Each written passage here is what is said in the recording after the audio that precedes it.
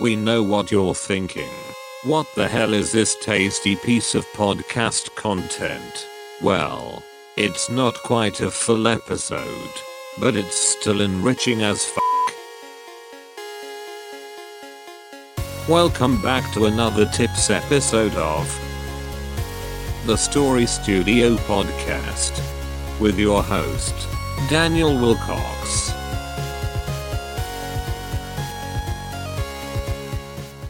Hello and welcome to the Story Studio. I'm your host Daniel Wilcox, and today I want to talk about why it's important to study, which if you go back through my history, I was never the worst student in the world. I was pretty average student, but I wouldn't say I was ever the keenest on learning, the keenest on going above and beyond what I needed to do. But I guess what I'm talking about in this frame of discussion is how studying as a creative and studying the things that you want to produce are the only way to get better and the only ways to develop your craft and to constantly be improving. So I think it's safe to say that a lot of people, when they first start out, I mean, I certainly did, will just have that notion of, I want to do this. I want to draw a comic panel. I want to write a book. I want to make a short film. And what a lot of us don't do in that initial beginning is study, is watch other people's stuff, is read and absorb what other people have been doing and get a feel for the kind of style that things go by and the methods by which people do. So when I first wrote my first short story, which was a short tale about it was quite sad. It was a fireman who developed vertigo and ended up that he had to quit the force. It was quite old. It's so sad. Doesn't really matter. But the point is, when I first wrote that, I remember writing it and feeling very good about it. I remember showing it to a few people and getting that kind of, that's interesting look, as if, they didn't want to hurt my feelings and they just wanted to say that it was okay and pat me on the back, even though I didn't really deserve it. And it wasn't until I started reading other people's short stories from magazines, from the internet, ones that have done particularly well, that I realized how different my styles were.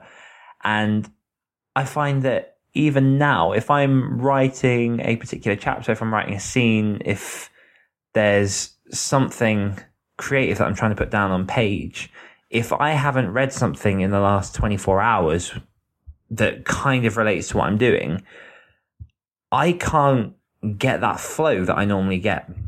And like I say, I believe it's translatable between all kinds of creative mediums. So if you're podcasting, as obviously I am now, and you're not used to talking or hearing how a person talks through a podcast, because it's not the same as natural speech. You're essentially speaking into a little metal microphone in a one-way dialogue. And if you're not used to that, if you're not used to how that sounds, it will come across quite amateur. If you're another example, I'll jump back to writing. If you haven't been reading, if you're not used to the style that your audience will accept, will understand, will be familiar with, then it's going to be a hard slog to get to your end goal. So I'd say read a lot, particularly in your genre. So in regards to writing, there's a big difference between a romance book and a thriller.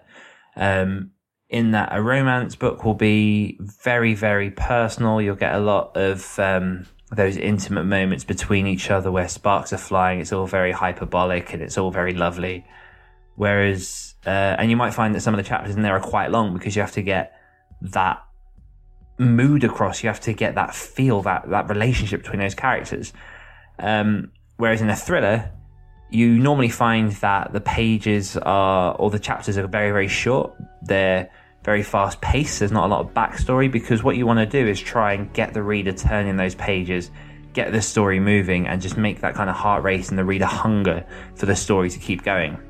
Now, I mean, that's not me saying that I lend myself or prefer any particular genre, but when I started writing horror shorts and horror stories, it was bouncing off the back of reading thrillers. And it wasn't until I kind of read some more traditional horror stories, your I Am Legends, your pretty much anything by Stephen King, that you find that there's a very different style.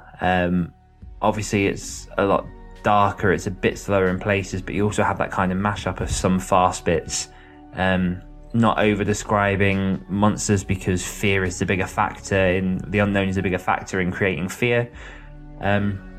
So yeah, the main message is, no matter what you're doing, no matter what level you're at, make sure that you are constantly reading not only, classics and what people have been doing for years, but look at what other people are coming out with. So things that are hot on the market, hot off the press, that the world is going crazy for. Even though you might not feel it's the best writing, there's a reason that it's selling well and that it's being enjoyed by loads of people. So just bear that in mind, and yeah, keep on reading. And I'll talk to you guys next time. Thank you.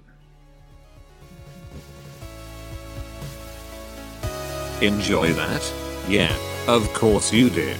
Then why not leave us a review in the iTunes store? Toodle pip.